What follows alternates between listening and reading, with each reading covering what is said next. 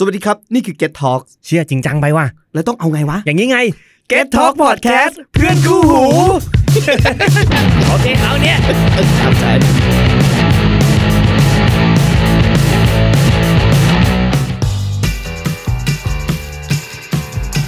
Running Insider Podcast กับผมบุ้ยมนตรีสวัสดีครับคุณกำลังอยู่กับรายการ Running Insider Podcast ครับดำเนินรายการโดยผมบุ้ยมนตรีครับและผมแซมพลสันนะครับเป็นโคโฮสของพี่บุ้ยครับเย้สวัสดีครับ ก็ต้องยินดีกับ Finisher ด้วยนะครับสำหรับงาน Amazing Thailand Marathon นะครับใน issue นี้ในเอพิโซดนี้นะครับเราจะพูดคุยกันเรื่อง Amazing Thailand Marathon ในปี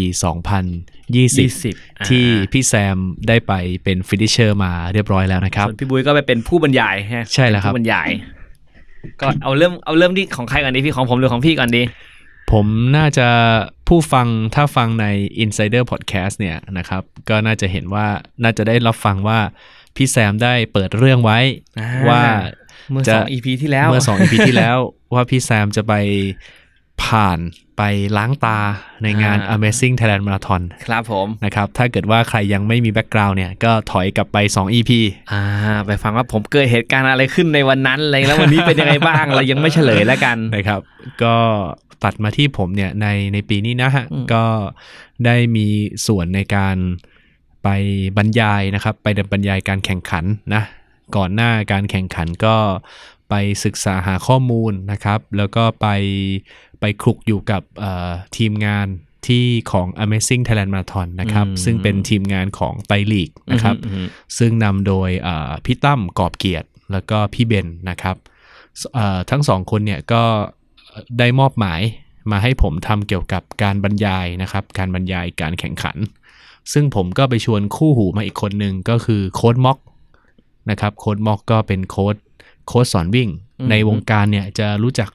พี่ม็อกดีนะครับเพราะว่าก่อนหน้านั้นเนี่ยผมก็จะ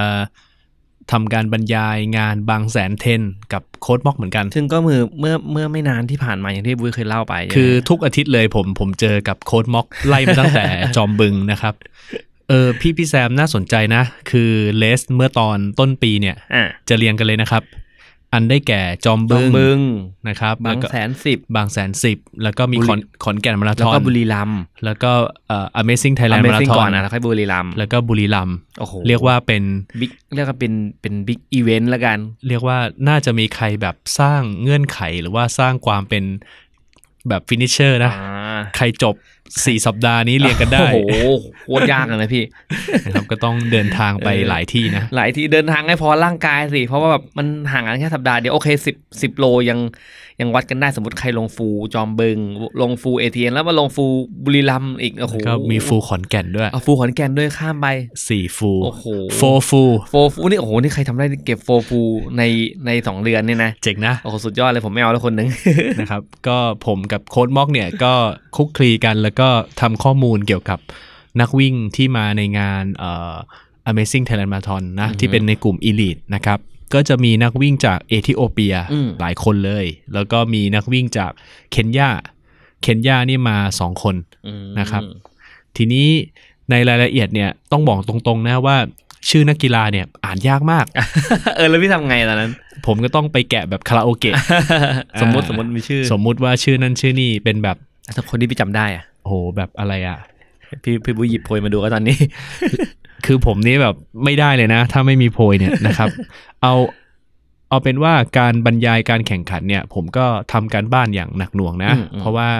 ต้องไปแกะชื่อคาราโอเกะแล้วก็ต้องไปเซิร์ชดูว่าพี่ๆเขาเนี่ยเคยมีดีกรีชนะในรายการไหนมาบ้างเคยเป็นแบบแชมป์ในรายการไหนมาบ้างนะครับกลุ่มอีลีทเนี่ยกลุ่มเนี้ยนะครับก็น่าจะมีความคุ้นเคยกับประเทศไทยเป็นอย่างดีนะเพราะว่าหลายคนเนี่ยก็ชนะในรายการฮาล์ฟมาราธอนที่ขอนแก่นชนะ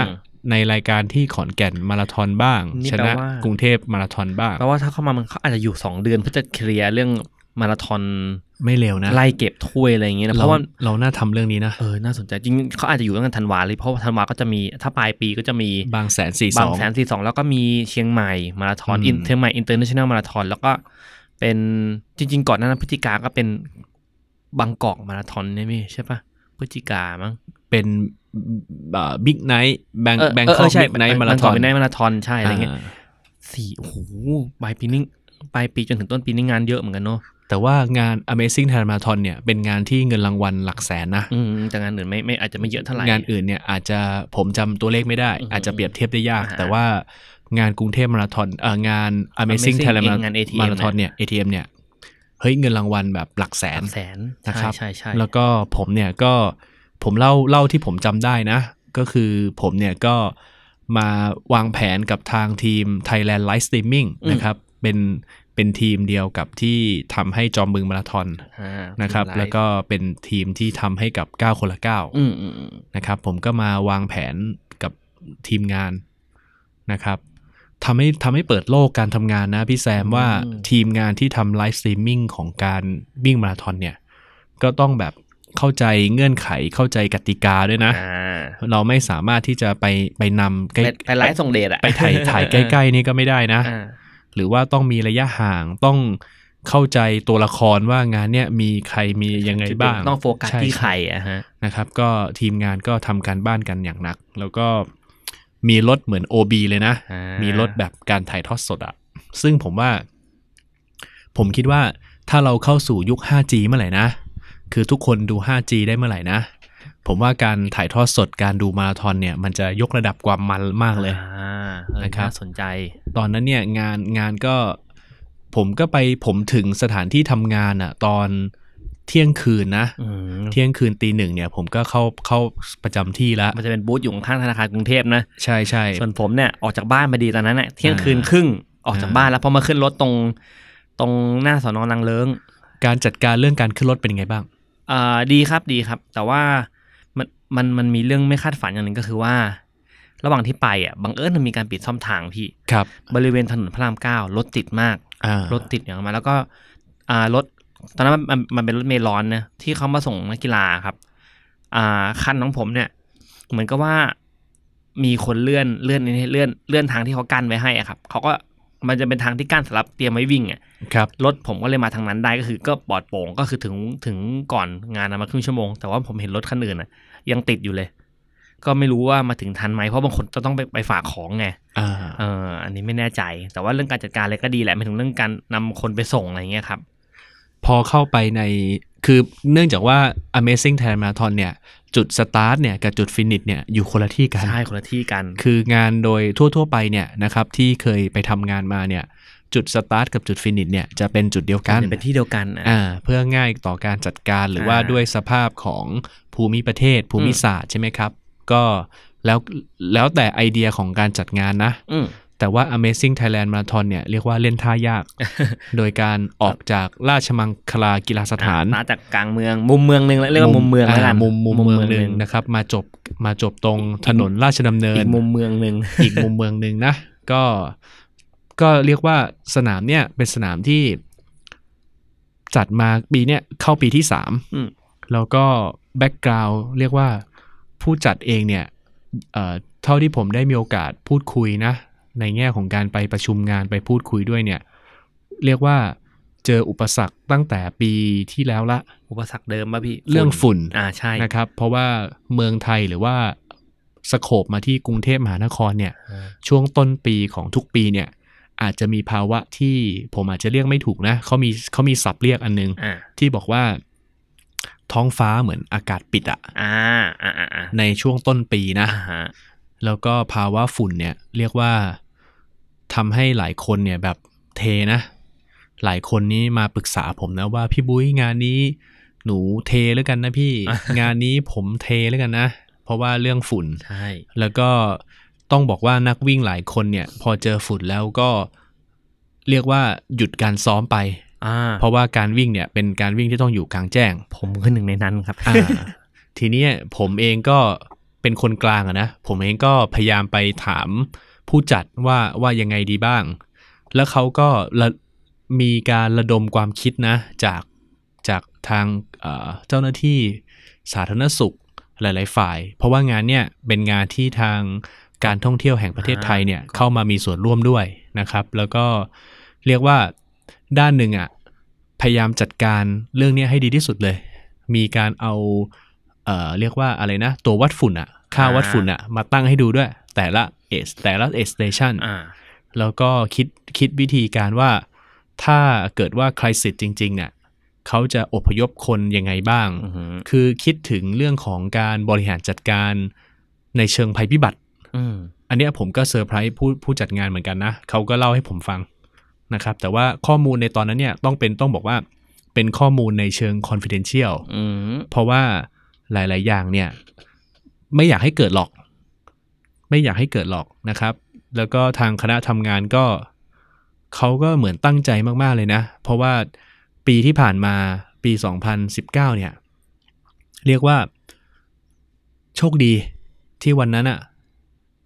ภาวะของฝุ่นเนี่ยไม่รุนแรงมากคือปีที่แล้วเนาะปีที่แล้วฝุ่นมหัศจรรย์มากพี่คือวันที่วิ่งอ่ะฝุ่นแม่งหมดพอดีเว้ยผมแม่งงงมากเลยใช่นะตอนนั้นอ่ะผมเองก็เป็นห่วงเพราะว่ามีผู้อ่านมีผู้ติดตามหลายคนที่ตั้งใจวิ่งงานนี้นะครับแล้วก็ซ้อมมาอย่างดีเลยแต่ว่าพอผมได้ฟังในส่วนของเรดเนี่ยเขาก็ทำโพสในเพจเขาอะนะสามารถไปเลื่อนดูได้นะครับน่าจะช่วงประมาณก่อนการแข่งขันสัก2 สัปดาห์นะครับแล้วก็มีการเตรียมที่แบบโหทำงานแบบหนักมากอ่ะคือผมไปออฟฟิศของพวกเขาเนี่ยผมเห็นทุกคนแบบทำงานแบบเครียดมากหนักมากเพราะว่าต้องอย่าลืมว่าทั้งหมดที่เตรียมงานมาเนี่ยถ้าเกิดว่ามีฝุ่นนะหรือว่ามีอะไรที่แบบไครซิสอ่ะ accident ขึ้นมาเนาะสามารถหยุดได้เลยนะ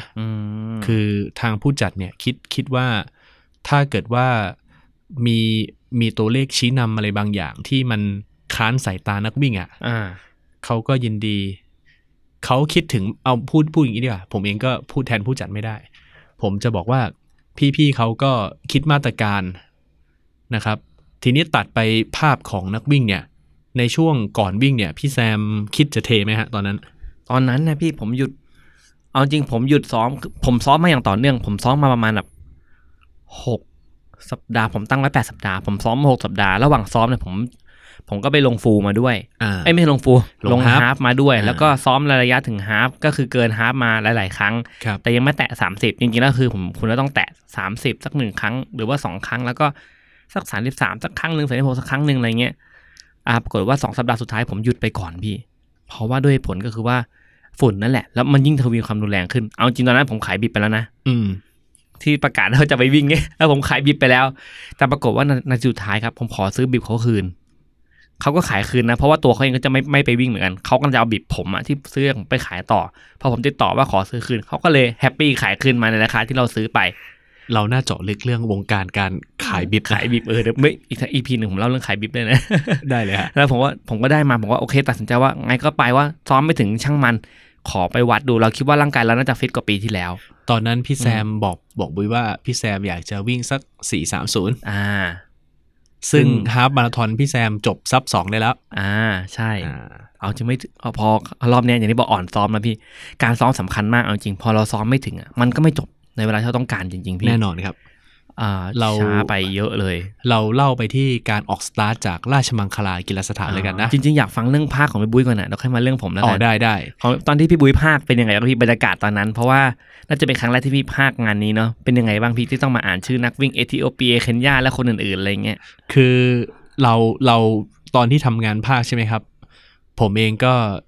จะมีมอนิเตอร์ไว้ดูนะเป็นมอนิเตอร์แบบเรียลไทม์ไว้ดูแล้วก็จะมีจอหลายๆจอนะที่แบบว่าจอที่1ที่2ที่3ที่4ก็คือตามแต่มุมกล้องอะนะครับแล้วก็ในมือผมอะก็จะมีข้อมูลผมแบ่งข้อมูลทั้งหมดเป็น3แบบนะครับข้อมูลที่1ก็คือข้อมูลสนามว่าแต่ละกม.เนี่ยผ่านอะไรบ้างนะครับมี6สะพาน1อุโมงค์คืออะไรที่ไหนยังไงบ้างนะเราก็ต้องคือถ้าให้มาเล่าตอนนี้จำไม่ได้นะเพราะว่าตอนนั้นอะคอนเซนเทรตมากเลยเหมือนว่าเป็นงานเฉพาะกิจนะครับก็แบ่งข้อมูลกันนะครับกับโค้ดม็อกว่าตรงเนี้ยนี่คือข้อมูลชุดที่1เป็นข้อมูลของสถานที่นะครับเรื่องเส้นทางรูทวิ่งนะครับข้อมูลที่2ก็จะเป็นข้อมูลเกี่ยวกับตัวนักวิ่งเองซึ่งผมก็จะแบบแกะคาราโอเกะแกะ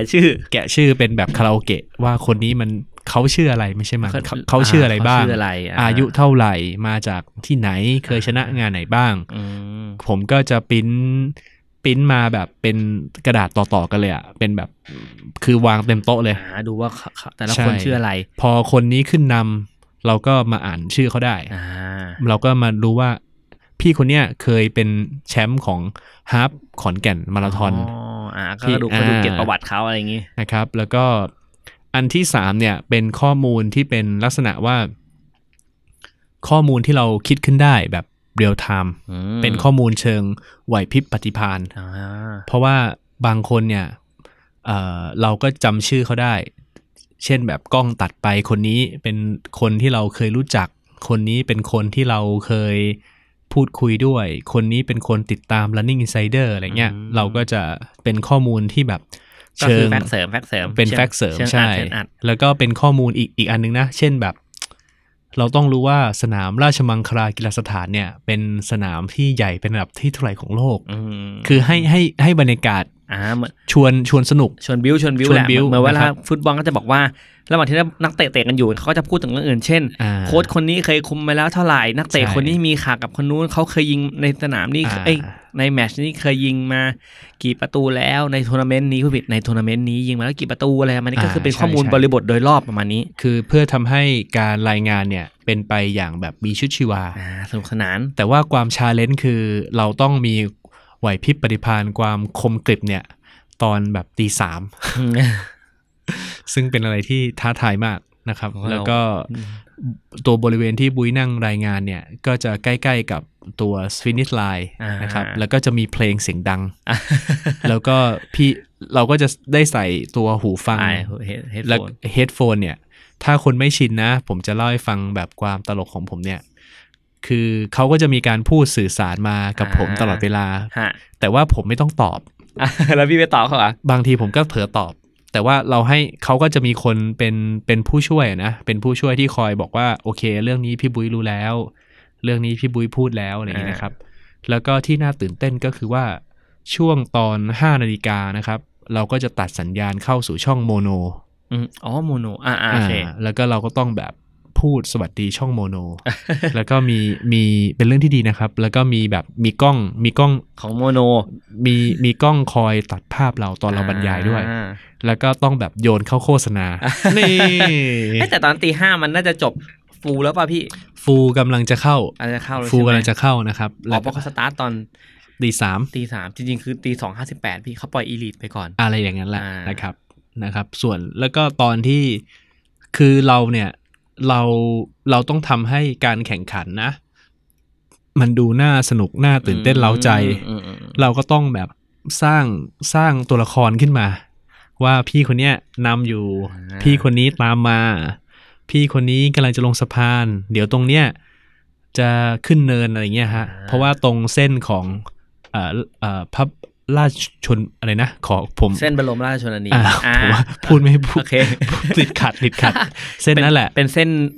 ด้านบนทางลอยฟ้าใช่บรมราชชนนีใช่ครับแล้วก็เป็นเส้นพระราม8ผมเคยมีโอกาสวิ่งเส้นนั้นบ้างตอนที่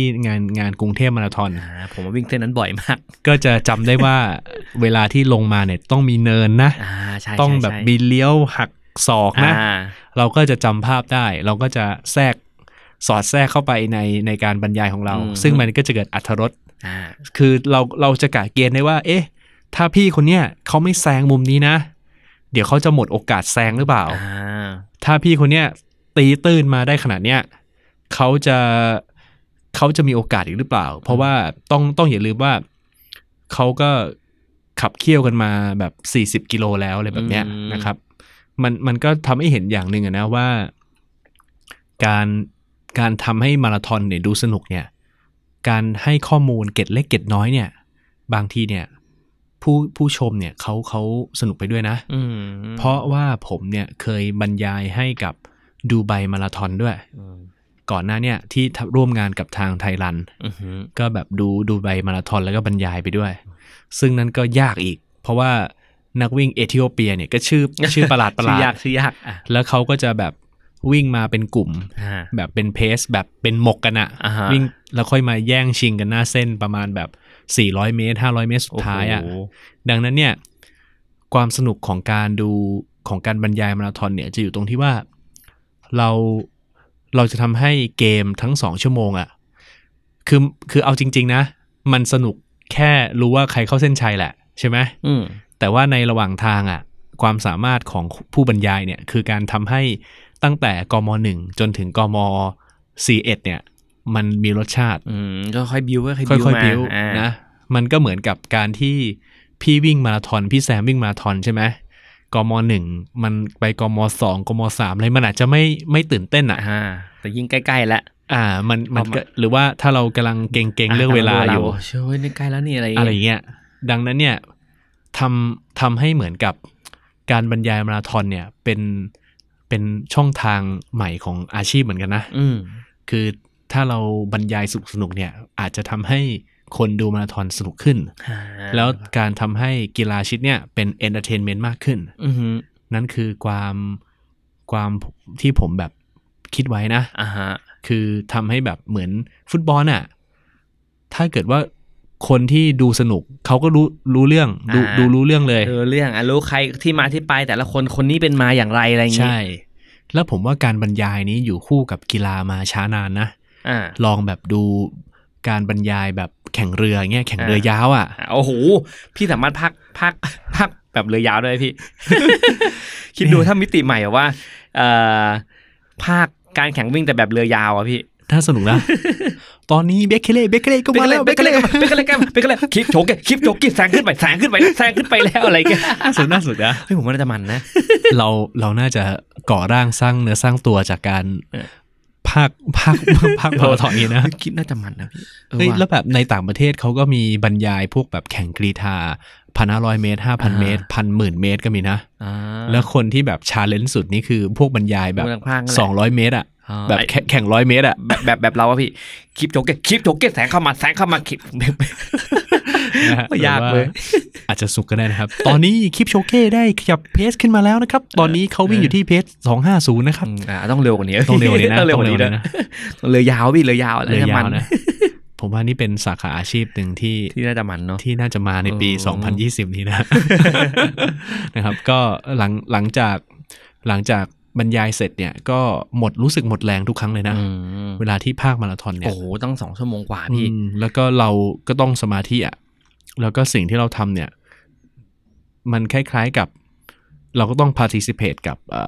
คนที่กำลังดูไลฟ์ด้วยใช่ไหมฮะเพราะว่ามันเป็นการสื่อสาร2ทางเผื่อเขาถามอะไรมาสมมตินะใช่ๆนะครับก็ต้องตอบด้วยเพราะว่ามันจะมีจังหวะที่ตอบได้แหละแต่ว่าผมมีเคล็ดลับอย่างหนึ่งนะครับตอนที่ผมบรรยายเนี่ยนะผมก็จะใช้วิธีการเหมือนนั่งคุยกับโค้ชม็อกคือจะไม่ใช่แบบต่างคนต่างดูตัวมอนิเตอร์เราจะนั่งคุยส่งสายตากับโค้ชม็อกทำไม้ทำมืออย่างนั้นอย่างนี้นะเป็นยังไงบ้างครับพี่ตอนนี้เป็นยังไงคิดว่าจะวัดกันในจุดไหนครับพี่เลยคนบอกผมคิดว่าวิเคราะห์เกมไปใช่แล้วก็ทำให้รู้ว่าผมก็ไปทำการบ้านต่อนะว่าแล้วประเทศอื่นเนี่ยที่มีการภาคมาราธอนเนี่ยเขาทำยังไงเขาเป็นยังไงพี่ผมเห็นในแกนมาราธอนแชมเปี้ยนที่ญี่ปุ่นคนภาคเว้ยอยู่บนรถอยู่บนรถแบบอยู่บนรถอ่ะคือมีคล้ายๆกับรถ OB อ่ะขับนำคือไปด้วยใช่ไหมไปด้วยแล้วก็ไปด้วยตรงนั้นเลยแล้วก็เขาทำที่นั่งพิเศษอ่ะให้อยู่ด้านหลังแล้วก็มองผ่านกระจกเลยแล้วก็จะเห็นเลยว่าปานิกเป็นยังไงบ้างใช่เขาไม่ได้ดูจากจอทีวีโอ้นี่คือดูสดอันนี้แอดวานซ์มากสดเลยโอ้โหเท่ๆแล้วในญี่ปุ่นเนี่ยเนื่องจากว่ามีการแข่งขันวิ่งเนี่ยเยอะมากดังนั้นผมว่าเจ้าแห่งการพากย์เนี่ยก็ต้องอยู่ที่ญี่ปุ่นแหละนะครับแล้วก็มีการแบบผู้บรรยายเขามักจะเชิญแบบนักกีฬาที่มีประสบการณ์นะมาบรรยายด้วยมาให้ความรู้อ่ะก็อารมณ์เหมือนถ้าเป็นฟุตบอลก็จะมีนักฟุตบอลที่เกษียณไปแล้วมาเป็นติวเตอร์มาเป็นคอมเมนเตเตอร์ให้ว่าอันนี้เป็นยังไงบ้างวิเคราะห์เกมดูทำไมลูกนี้ยิงไม่เข้าอะไรอย่างงี้ใช่นะครับแล้วของพี่แซมตอนที่วิ่งเนี่ยอะไรดราม่าสุดในเลสนี้เอาเรื่องที่สุดเลยเอาเรื่องที่สุดเลยนะพี่จริงมันมีหลายเรื่องเหมือนกันแต่ว่าถ้าเรื่องที่เรากังวลสุดก็คือเรื่องที่เราเคยเจอเมื่อปีแล้วคือเรื่องของการเข้าห้องน้ำเรื่องของการโดนฆ่าศึกบุกซึ่งจริงๆปีนี้ผมเตรียมตัวมาดีมากว่าไอเนี้ยมันจะเล่นกูไม่แน่นอนไอประเด็นเดิมเนี่ยจะเล่นกูไม่ได้แน่ๆครับแต่ด้วยความที่คนมันแพนิคจริงๆมันก็ไม่ได้มีอาการนะพี่แต่ว่าคนมันแพนิคอ่ะ มันก็มีความกังวลเป็นการวิ่งที่แบบกังวลตลอดเวลาว่าห้องน้ำอยู่ตรงไหนทั้งที่เราไม่ได้อยากเข้าห้องน้ำนะพี่เราก็วิ่งของเราไปเฉยอะไรเงี้ยแล้วพอถึงจุดเดิมที่เราเคยจุดเกิดเหตุเราก็จะรู้สึกแบบ ตรงนี้นี่เองอย่าเพิ่งมาแล้วกันโชคดีที่มันไม่มีอะไรเกิดขึ้นพี่แต่ว่าแต่เรารู้สึกเองว่าเฮ้ยช่วงเนี้ยประมาณ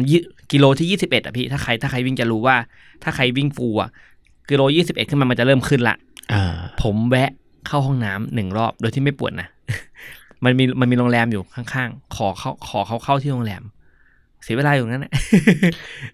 ต้องถามพี่แซมว่าบรรยากาศของเพื่อนๆที่ไปวิ่ง ATM ที่เป็นแบบมุมแบบจากขอบสนามเลยจากคนวิ่งด้วยกันเนี่ยจากคนวิ่งง่ายจากตอนที่ออกจากราชมังคลากีฬาสถานที่คน6,000 กว่าคนนะยังไม่รวมหาแต่เขาบอกว่า 12,000 ผมไม่รู้ว่าเขานับรวมจากไหนผมไม่แน่ใจแต่ว่ายอดที่ผมได้รับรายงานเนี่ยมันมากกว่าน่าจะใกล้ๆ 7,000 นะอ๋อโอเคแปลว่าไม่ถึง 12,000 ถ้าจุดสตาร์ทของผมคือเขาค่อยๆปล่อยเป็นบล็อกผมอยู่บล็อกเคกว่าจะได้สตาร์ทได้ประมาณแบบ20 นาทีผ่านไปเพราะว่าก็ใช้เวลาประมาณเขาก็ต้องค่อยๆระบายคนนะแต่ว่าเวลาก็คือเริ่มสตาร์ทตอนเราพ้นจุดสตาร์ทอยู่แล้วนะไม่ซีเรียสแต่ว่าปีนี้ผมต่างกับปีแล้วตรงที่ปีนี้ผมคิดว่าการวิ่งมันค่อนข้างจะยากนิดนึงตรงที่คนเยอะมากกว่าจะฉีกคนออกไปได้เนี่ยต้องโอ้โหน่าจะเกือบถึงราชดำเนินนะพี่กว่าจะฉีกคนออกมาได้เพราะว่าคนค่อนข้างจะหนาแน่นขนาดเราวิ่งในเพสที่แบบอันนี้น่าจะเร็วหน่อยก็ยังฉีกคนไม่ค่อยได้แล้วก็หมายถึงว่าไปเป็นกลุ่มนี้เป็นหลักร้อยไปเรื่อยๆโอ้โหเยอะมากพี่เรียกว่าเยอะมากทั้งทุกครั้งปกติปีที่แล้วผมประมาณแบบกิโลที่6 7 8เริ่มสบายละอันนี้แบบยันตรงจนถึงราชดำเนินถึงเริ่มคลายลงในระดับหนึ่งอะไรเงี้ยแต่ว่าระหว่างทางคือคนเยอะทีเดียวคนค่อนข้างจะเยอะมากแล้วก็ทำสปีดไม่ค่อยได้เพราะว่ามีคนเยอะจริงๆอะไรเงี้ยแล้วก็ตอนนั้นฝุ่นยังไม่ค่อยมีก็คือสิ่งที่เรากังวลคือเรื่องฝุ่นตอนนั้นหายไปละแล้วก็วิ่งมาแล้วก็วิ่งปีนี้น้ำจะไม่มีเป็นแก้วนะครับปีนี้ถ้าใครจำได้ปีนี้เป็นขวดหยิบขวดไปเลยเป็นขวดเล็กๆเพราะผมก็ถือขวดมาวิ่งพอถึง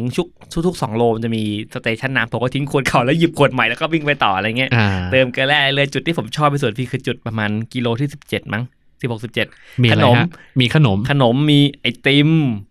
เป็นครั้งแรกที่ผมวิ่งแล้วผมเจอไอติมพี่ผมวิ่งงานอื่นไม่เคยเจอไอติมเลยเยี่ยมฮะมีไอติมมาเป็นแท่งเลยพี่ไอติมไอโดนัทเห็นอยู่แล้วไอติมโดนัท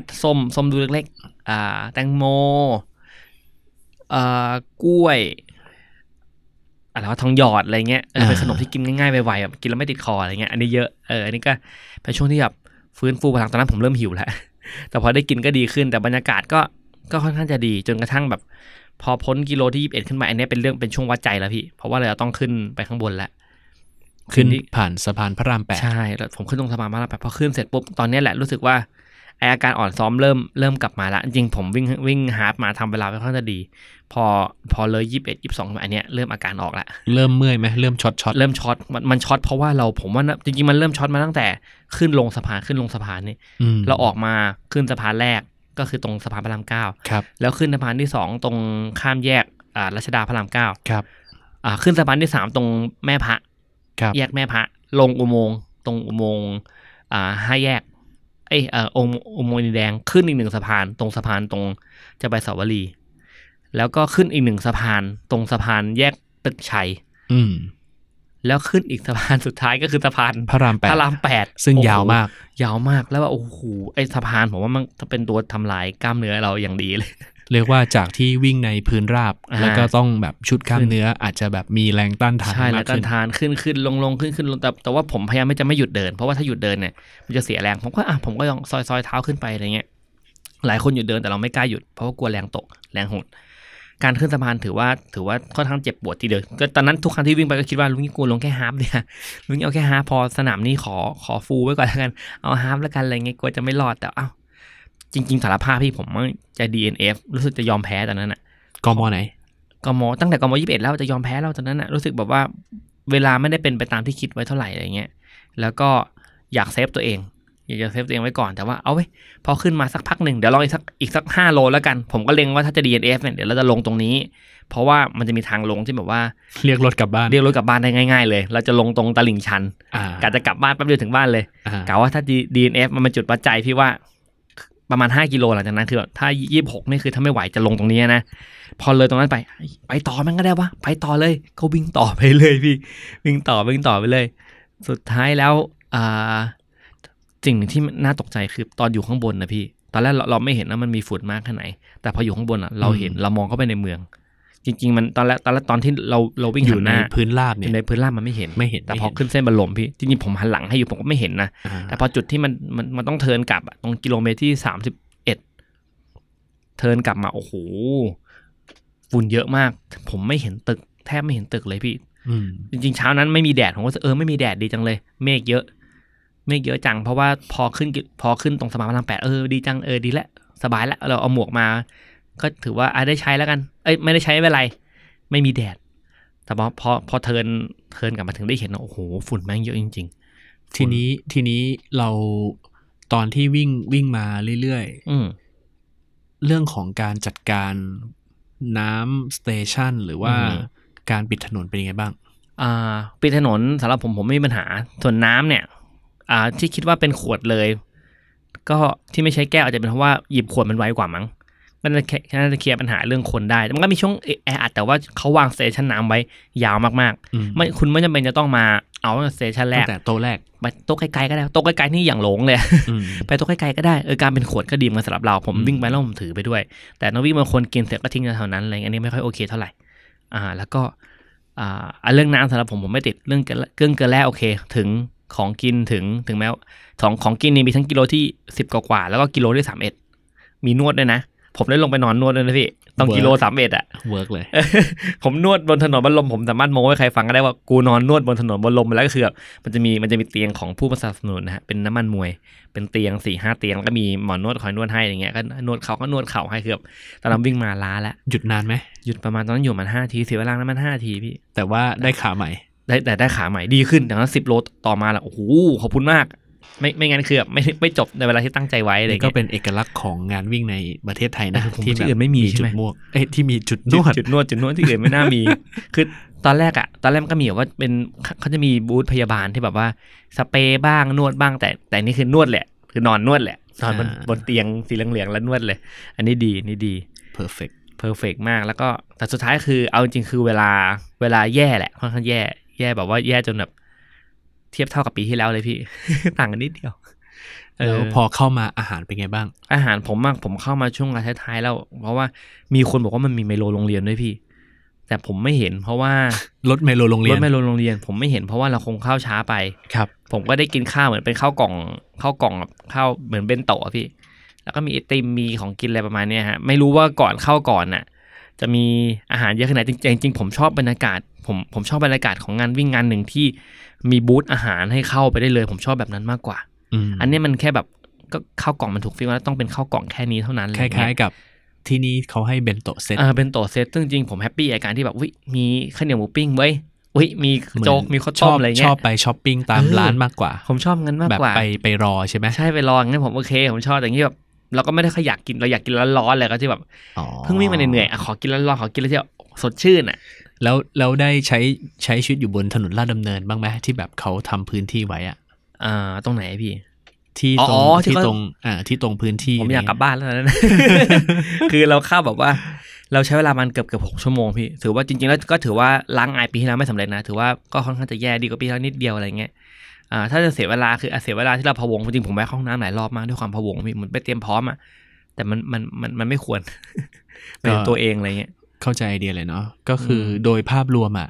ก็เราก็หลีกเลี่ยงไม่ได้นะที่ต้องพูดถึงเรื่องพลุเรื่องพลุใช่ไหมครับเพราะว่าเป็นประเด็นที่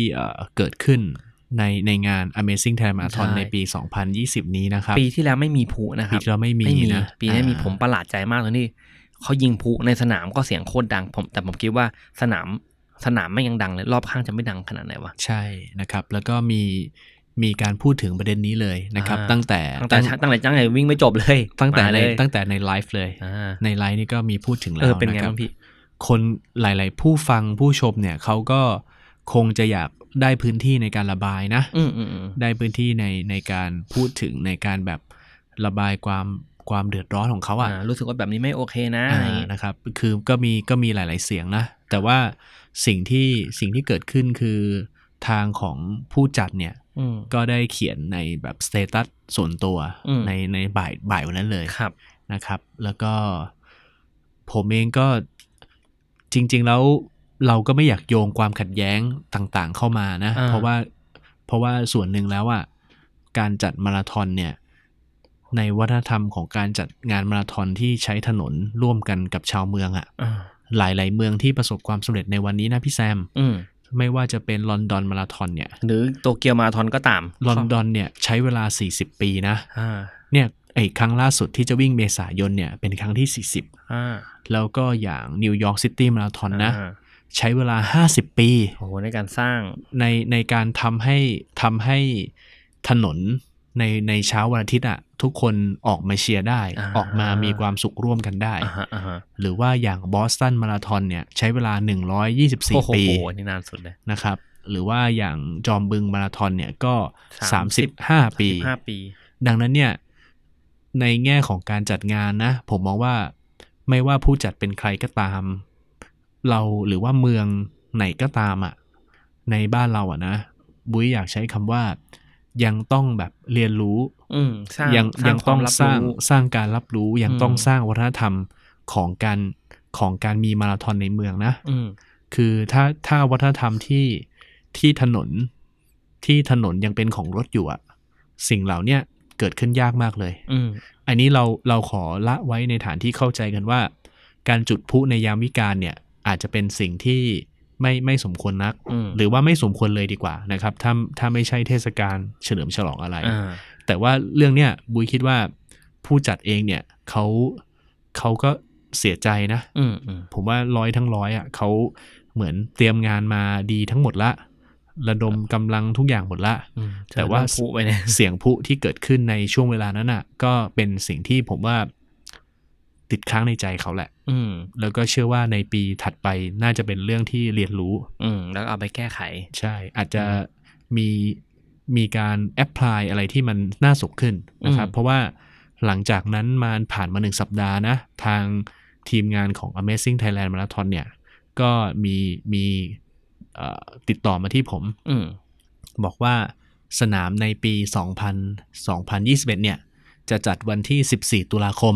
14 มีนาคมจะย้ายไปเป็นเดือน3เพื่อจะหนีฝุ่นนะครับแล้วก็เป็นอาทิตย์ที่2ของเดือนมีนาคมก็จะเป็นการเข้าสู่ขวบปีที่4ของงาน Amazing Thailand Marathon นะครับก็ผมคิดว่าการจัดงานมา3 ปีมีดัตต้าเบสมีประสบการณ์อะไรต่างๆของทางผู้จัดเนี่ยก็น่าจะทำให้งานครั้งเนี้ยเป็นงานที่เหมือนเรียนปี4ละพูดง่ายว่าอันนี้เป็นงานทีสิทธิ์ของเขาละแล้วต่อไปก็จะเป็นเรื่องของงานจริงชีวิตจริงนะฮะก็จริงๆแล้วอยากให้กำลังใจทุกๆฝ่ายนะไม่ว่าจะเป็นเพื่อนนักวิ่งเองหรือว่าจะเป็นผู้จัดหรือว่าจะเป็นบรรดาอาสาสมัคร